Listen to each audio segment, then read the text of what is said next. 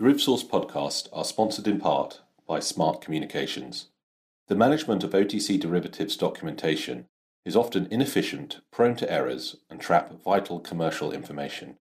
SmartDX is the cloud application for capital markets designed to accelerate the documentation process. All of the G15 investment banks and some of the largest energy and commodity companies trust SmartDX to help them simplify trade and relationship documentation for all market participants. To find out more, please go to smartcommunications.com and search products and SmartDX.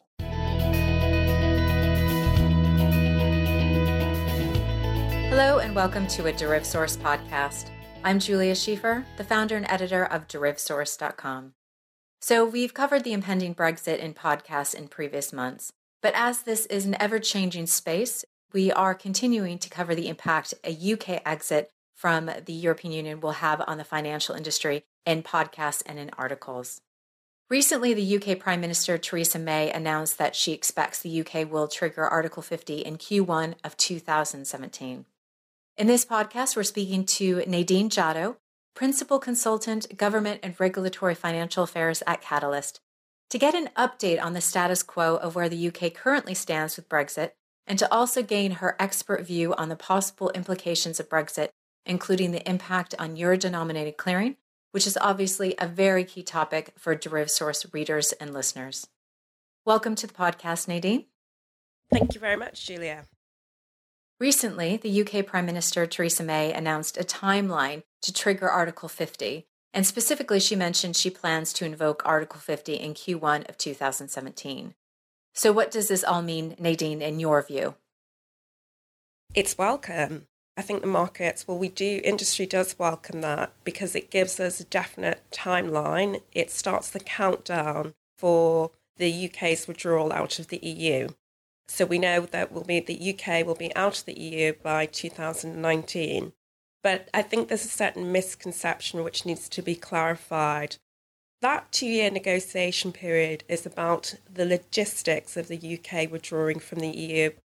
Then after we've dealt with the logistics, such as when does the UK start paying in, then we need to determine what kind of trade deal we're going to have. Will it be a Swiss finish or a Norwegian finish? I think it will be an English finish.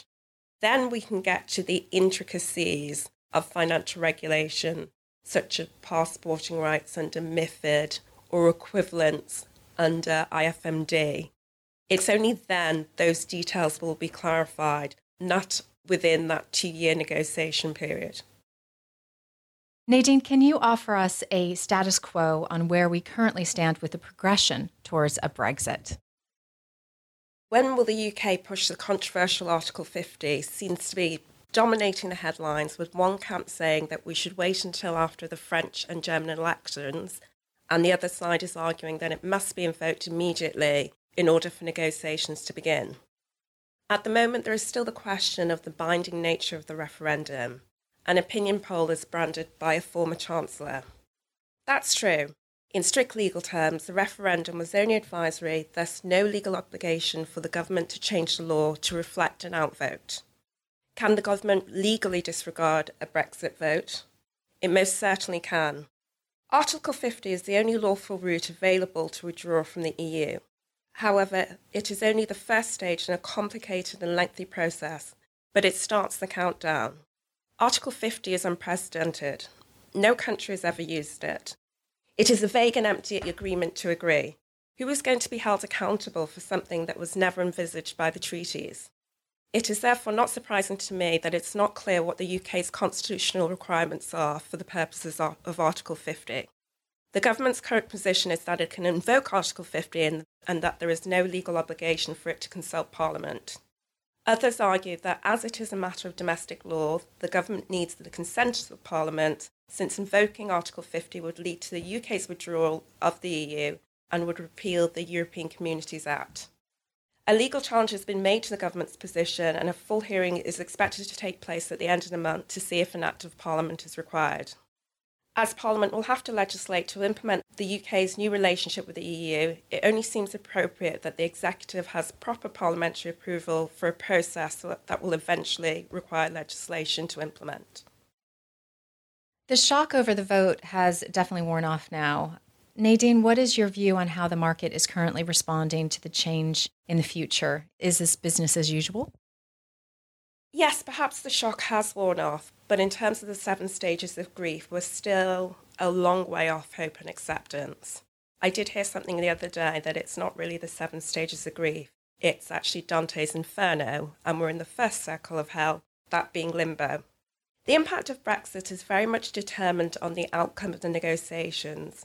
Until the government invokes Article 50s and those negotiations begin, the markets are simply responding to that uncertainty that lies ahead.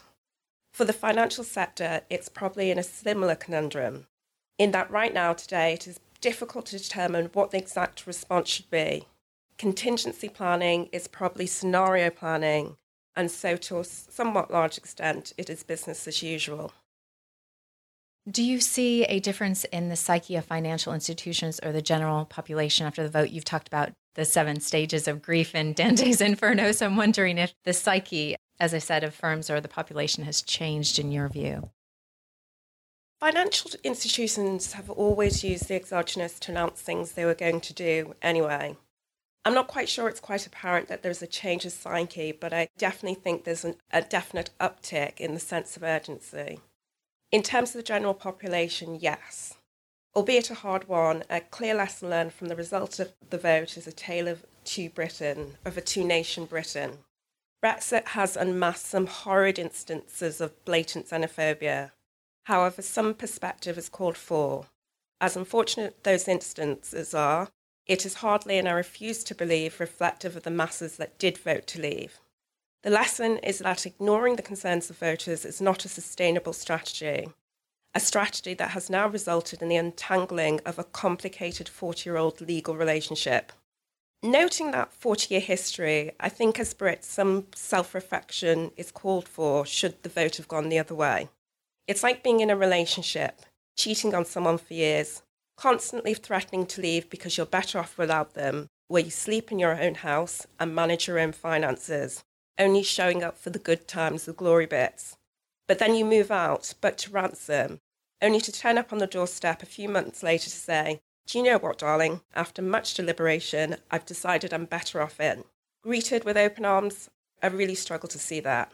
That existing relationship is no longer tenable. The relationship is so toxic now that it definitely comes with more strings, more conditions, probably more and more Europe, the very thing we've been trying to avoid for the last 40 years. It's beyond politics, it's the psychology of it all. So let's talk a little bit about clearing, because that's an important topic for DerivSource readers. What's your view on the future of euro-denominated clearing in a post-Brexit world, and how will this debate continue to unfold? I mean, the logic is there. It's understandable why some would want this brought into the Eurozone. Approximately 75% of euro-denominated derivative contracts are cleared in the UK in clearinghouses such as LCH. In a Brexit era, it's hard to imagine a world where this vast volume of activity and a key part of the market infrastructure will reside outside the EU's control. The concern is that should one of these clearinghouses fail, it could have serious consequences for its users, many of whom are EU financial institutions. However, the likelihood of this occurring is minimal. Clearing at its core is risk management. Failure and unfair pricing, the only legitimate concerns the Eurozone may have, are extremely remote scenarios. In the event the UK does get stripped of its right to clear euro-denominated on the grounds that it's not in the EU, surely the same should happen in the US and in Hong Kong. This could open up a bitter game of retaliation. So you've mentioned this already at the beginning, and anyone, especially in Britain, will agree that there's been so much uncertainty around Brexit and the potential changes ahead. Euro-denominated clearing is one of them. Do you have any advice to firms for how they should be preparing for this change now, or any actions they should be taking now? I think there's consensus. BAU. Most of the regulation we are implementing today was set at a G20 level back in 2009. OTC derivatives trade on exchanges. That's MiFID, Dodd-Frank. Century cleared. At least at an EU level, that's EMIR. Stronger and more resilient banks. Enhanced capital requirements. I mean, in terms of financial regulation, there are undoubtedly one or two things we don't care for in the UK. But providing the UK doesn't vote to leave G20, in terms of policy direction of financial regulation, things will remain the same. The details are pending, but as always, that detail is the devil. Great. That's been very insightful, Nadine. Thank you for sharing your insight with us on this very timely topic. Thank you very much, Julia. It's been a pleasure. If you'd like to hear more Brexit coverage, please see our previous podcasts published over the summer on DerivSource.com, and do stay tuned for more updates on this timely topic in the future. Thank you for listening. Join us next time.